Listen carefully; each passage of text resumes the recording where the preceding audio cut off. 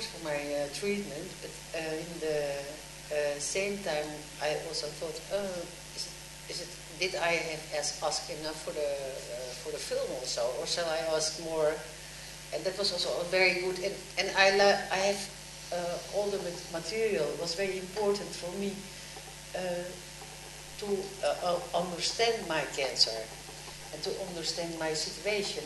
So at home, I've looked several times the same talk, the same treatment. Yeah. And then still, I thought, hey, what is she saying now? And then I had another question.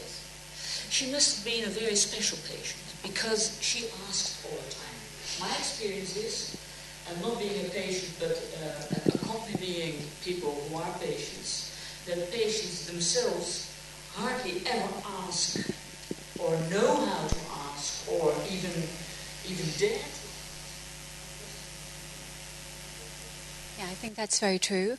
I think there's a big difference between lots of patients. There are patients who ask questions the whole time, who always come in with a whole list of questions they've written down. And there are patients that you say, well, have I explained everything enough? Have you any questions? And who never have any questions. And I think it's a good point that it's very difficult to really feel how much a patient wants to know. If you feel you've told them what's going to happen, what they can expect, as much as possible.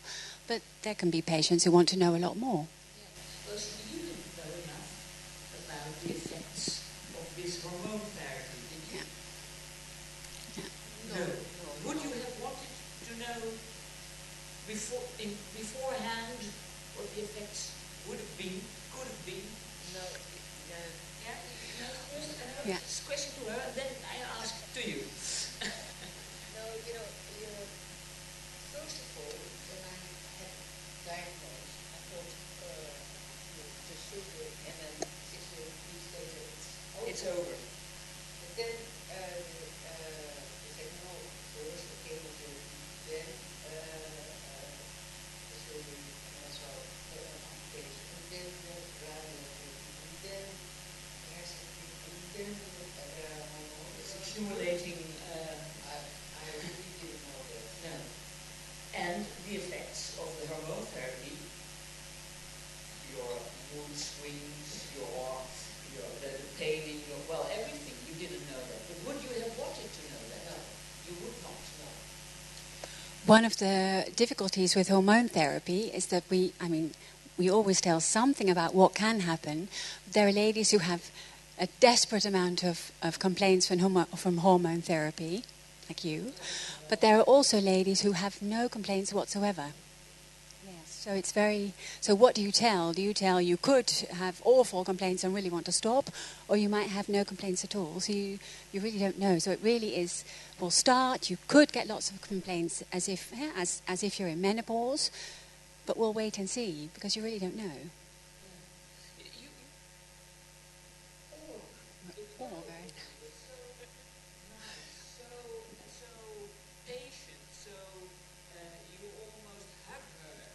You don't trust us that we really always are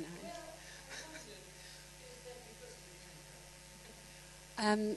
I think it's not because of the camera, but Meral's breast buddies could tell you if it's.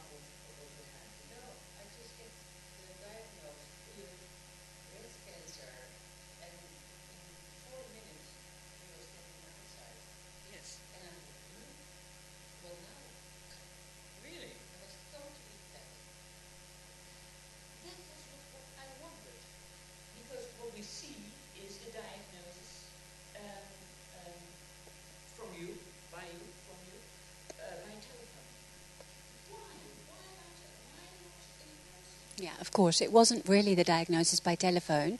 We'd seen each other the day before and already found out a lot, so that there were more tumors and lymph nodes. And it was a different situation because it was really on request of Meral that we had on the day of the MRI and the day of the PET scan, which gives security in the information that you already know, but can also give additional information as to metastases somewhere else.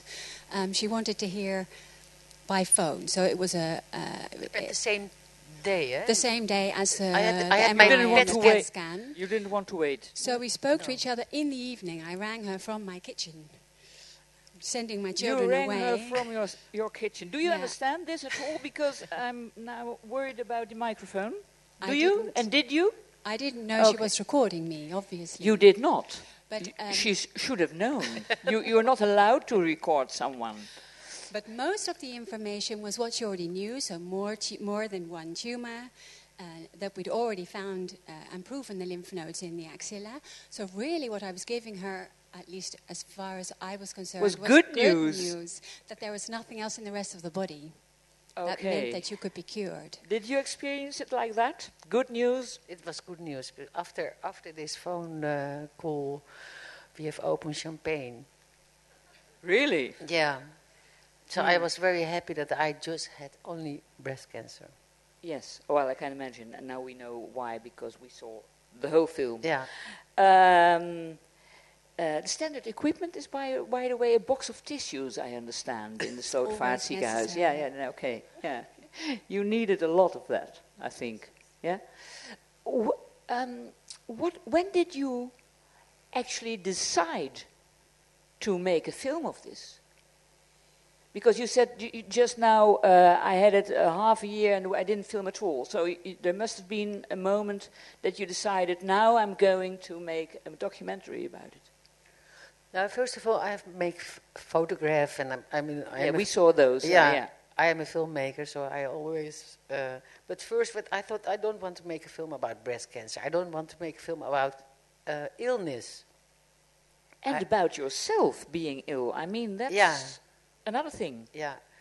Now, I start filming when after the first surgery that my breast was gone. The Tupperware. The Tupperware, yes. That's also the opening of the film. Yeah. But that was, I thought, where's my breast? And I want to see my breast. And she took and I thought, I have to film that because I don't know what it is. And I want to have it at home. And so started. What did you think when you found out that she wanted to make a documentary about it? Well, she was mentioning it for really the whole 6 months beforehand. She was now and then saying, I really should be filming because I'm a filmmaker, and why don't I want to? And, well, I thought it was quite logical that she didn't want to because she was in the middle of chemotherapy. It's so normal, everything. Going to have her breast amputated. Well, does it feel like we'll just make a film about this? So obviously she needed to be ready to make a film about it. So it was almost expected, but not expected that she wanted to see the pathologist and then see her own breast in the Tupperware pot. No, and did everyone agree, or did some people say, I don't want to be filmed? Did you have a meeting with all the therapists? Well, no, the first thing I did was send her to the one man we have in the whole hospital who is called the PR man. Some hospitals have I've seen 3 men. Some hospitals have a whole department. We have one man. And to see if it was allowed. And after that, I think everyone said yes. I think not everyone felt so comfortable with the little camera the whole time, but... What exactly? Yes. No, but I have. But there was also when I say, oh no, it's going to be a film. First, I start with like a digital diary. Mm-hmm. I start filming like digital diary. That's also the first scenes are like. It was not for the film. Later on, a couple of months later, I said, no, I think it's going to be a film. And then the PR from the boss. There was a script.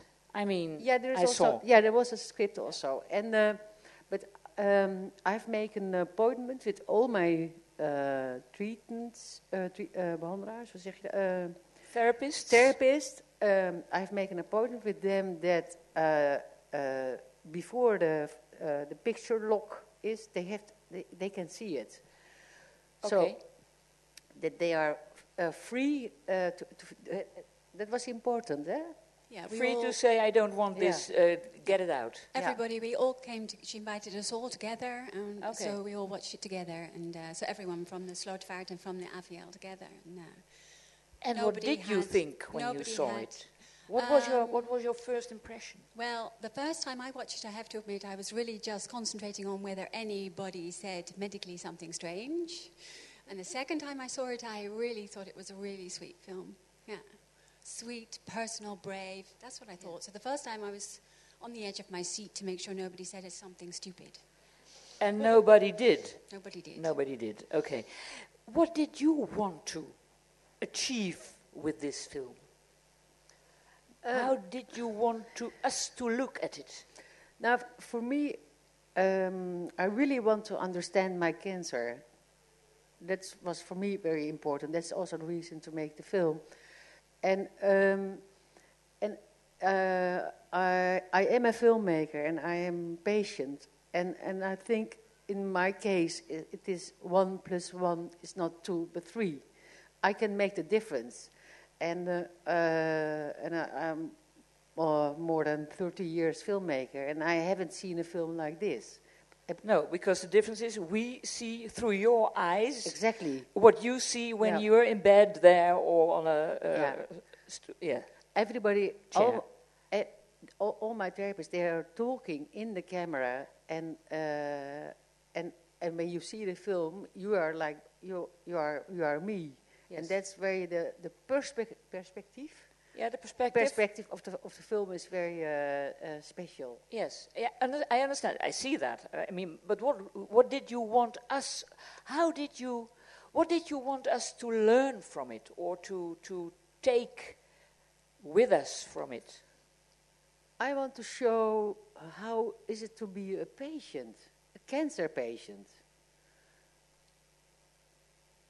What was my life? Yeah, in the past 2 years. But how was it for you to be a patient? Because I think every patient, every cancer is a different cancer. Every patient, I mean, it's so personal. Can we see how it is to be a patient?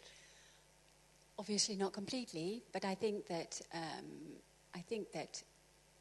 in the large scheme of things, you do get the feeling of what it's like to be the patient and to have so many questions. This moving train and not getting off and that kind and of thing. And also hearing from the other patients, the breast buddies, that were in tears, I think, virtually every time they see the film because it really confronts them with what they've been through themselves. So I think probably in the large scheme of things, it will be recognizable for a lot of other patients.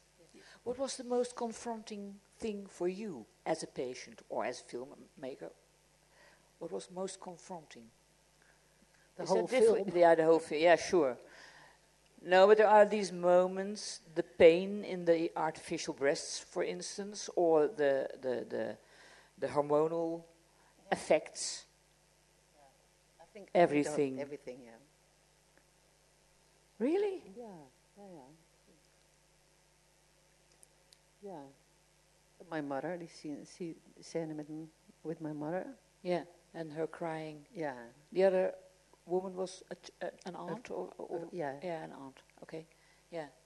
And the way she took it. Yeah. Yeah. And I can imagine that. It's terrible to have that your child have cancer. Sure. Yeah. Is there, it's a ridiculous question, but there are no stupid questions, we said before. Is there a message in this film? There needn't be, but is there? Hoe zeg je dat? Kijken in de ziel van een kankerpatiënt.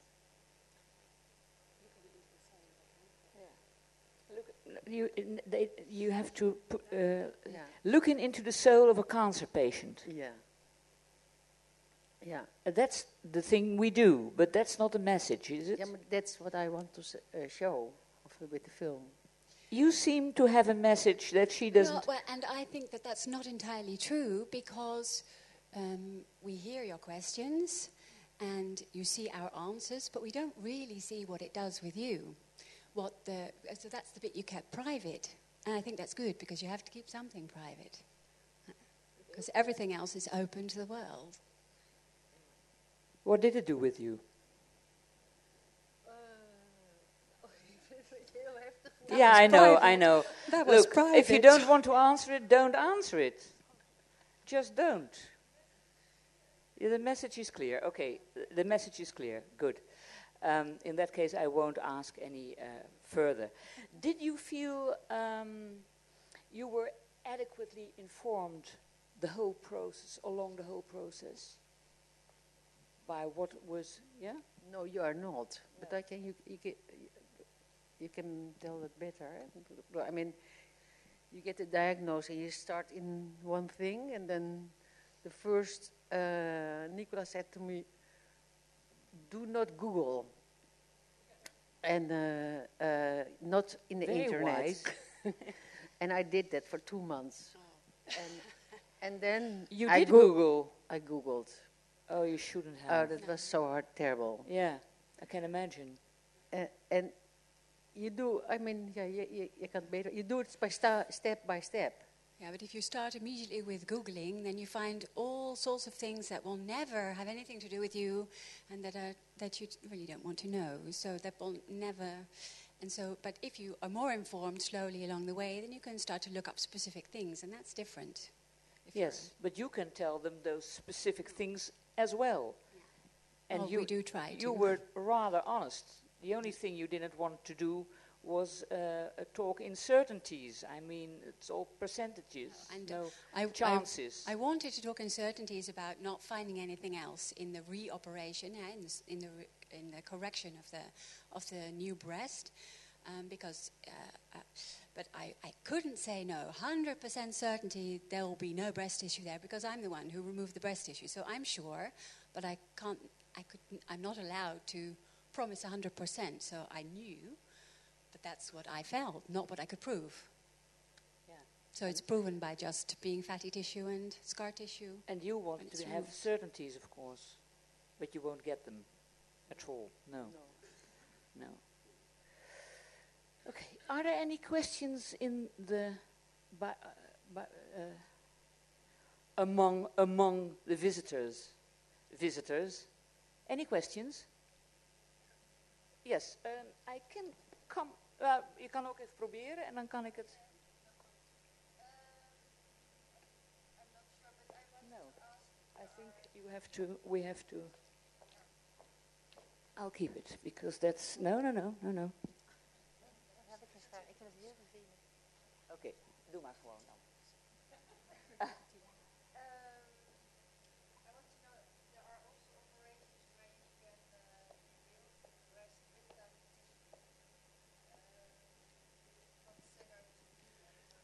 Yes. Yeah. Perhaps we should repeat the question because otherwise the people won't have heard. Well, it. I think the question really is why the choice to immediately make a breast with silicone instead of making a breast with the body's own tissues, so like stomach fat or back fat and muscle or whatever. We choose in most of Holland, but we choose the Slotervaart together with the AVL because we always do the same thing. We choose the most simple form of a reconstruction when someone is in the middle of a treatment for cancer. And the most simple form of reconstruction is a silicone breast. So you remove the breast but leave the skin, sometimes the nipple, depending on where the tumor is, and then put a breast-formed silicone implant in under the muscle. And that is the breast reconstruction that is the most simple and with the least number of complications and the least dangerous complications because a woman is in the middle of treatment for cancer. And a lot of ladies think at the beginning when they have a silicone implant, well, this is temporary and at the end I will want, for example, a stomach fat reconstruction or something else. But most of the ladies who have the silicone implant reconstruction, who've thought that at the beginning, are it's acceptable for them when they have the silicone implant, as long as it doesn't ride up and become really uncomfortable like it did with Meral.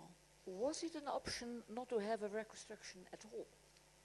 It's always an option never to have a reconstruction, but I think a reconstruction should always be offered, always, to every woman who has to have an amputation, because you are never, it's never the wrong thing to do. Sometimes, as we saw one lady, she'd made the choice to have no reconstruction, that's her choice, and so therefore it's for her, it's a good choice, but we know that psychologically it's a lot more difficult to wake up from an operation with nothing than it is to wake up from an operation with some kind of replacement breast. And even if you do have to do something like radiotherapy and know that there is a chance, the chance is about 20%, that it will ride up and become cosmetically less pretty and more uncomfortable.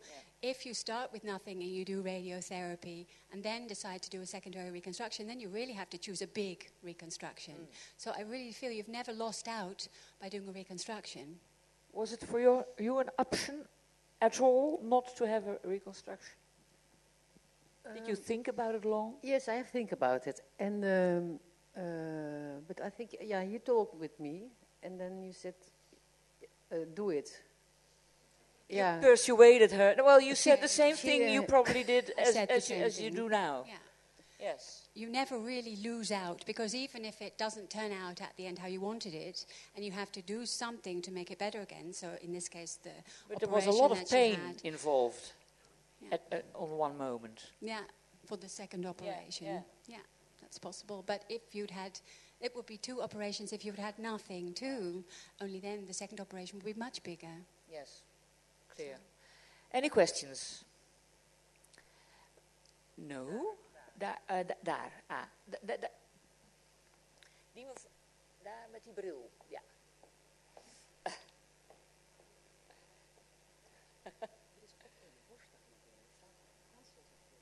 Wat zeg je?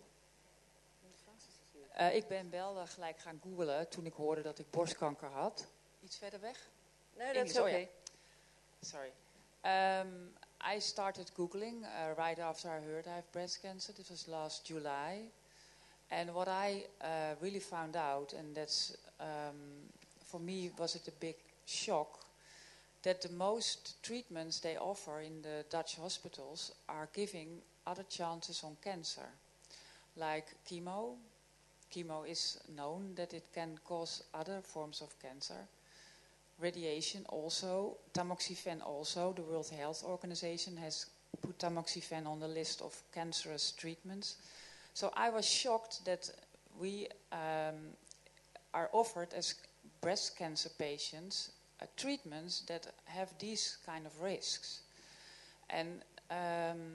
And I was really disappointed that an alternative for tamoxifen, for example, I offered to the oncologist that I had information of one of the fabricants who made an alternative medicine out of natural flavors and not chemical stuff, that he didn't want to know anything about it. I offered him this information. He said, no, I don't want to know anything about it. So, and there are a lot of other sort of treatments possible, but they don't believe in it, and they don't cooperate with people like me who said, I want it on another way. Okay, that's clear question. The question is clear. Well, one of the problems is the treatments that are offered are proven to give a much better survival after cancer. And for example, tamoxifen, as you say, it has a small risk of inducing uterine cancer, but that risk is much smaller than the benefit that is in survival of a percentage of breast cancer patients. So the survival that it gives is much bigger than the small chance of cancer that it gives. And the same goes for chemotherapy. You don't have the choice, and you know that you're looking for a much, much bigger benefit than the complications.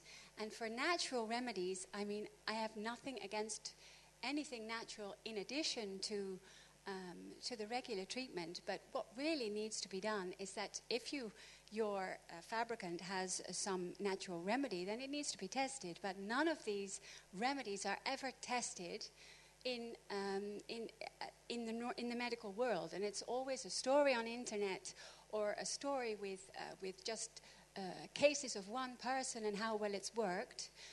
There are big centers in America that have whole floors for alternative medicine, but in addition to the regular medicine, and not as an alternative, but as additional, because none of it is proven.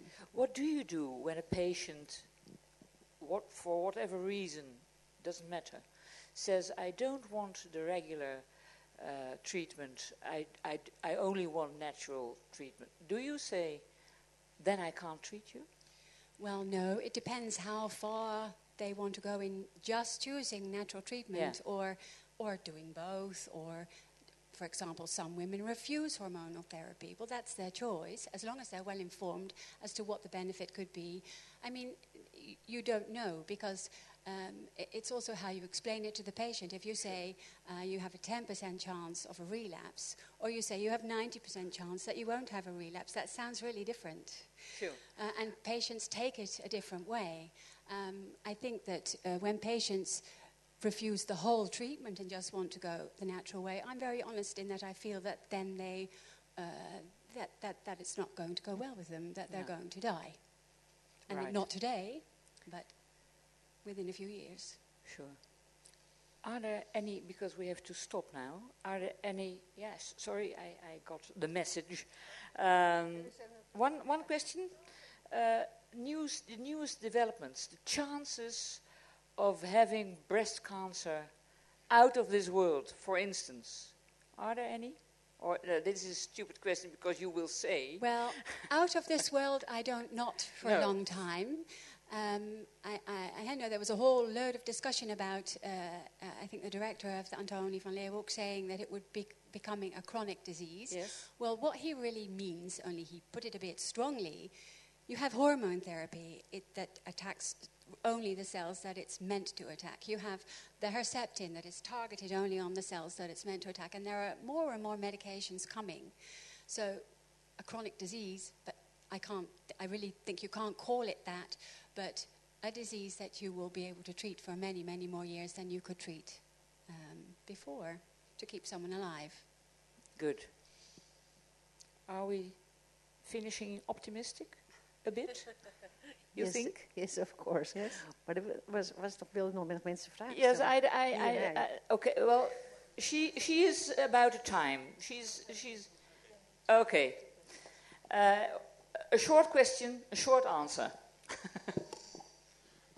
So first of all, thank you very much. And my mum has also gone through treatment.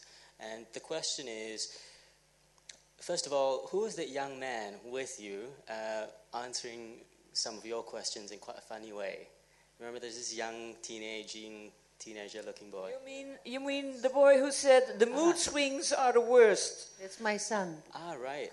Because I feel like it's interesting to have captured that, not just from a doctor's standpoint, but also, from your loved ones.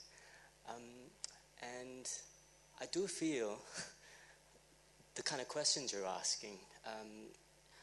I wonder if you also felt like sometimes one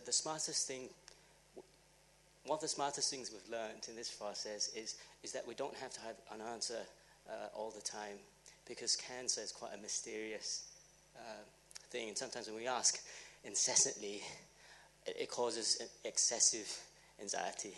I don't know. I mean, you should be content sometimes not to have an answer. Is that what you mean? Yeah, but that's the question. Okay, that's the question to you. Is it possible to live with the fact that not everything has an answer yet, perhaps, or ever? I'm living with that. Yes. Well, that's a very short answer, but it's very clear. Thank you very much for this documentary. Thank you for being in it, and well, not only that. Well, you cured her. Can I say that? more or less? Yes, I can say that. Thank you for your attention.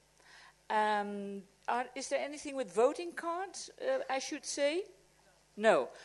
But if you have a voting card, you can vote on this documentary. Have a nice evening, and thank you for your attention. Bye.